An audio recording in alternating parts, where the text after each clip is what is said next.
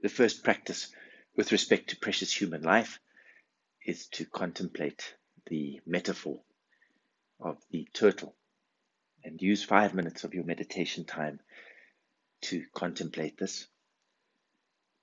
Imagine a turtle that is blind, that is at the bottom of the sea, and it only surfaces once every 100 years.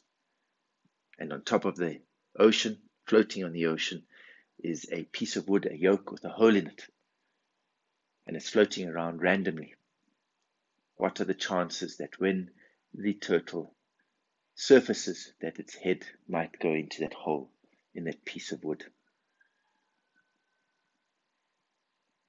So this is very, very rare that it might be able to meet the yolk when it surfaces.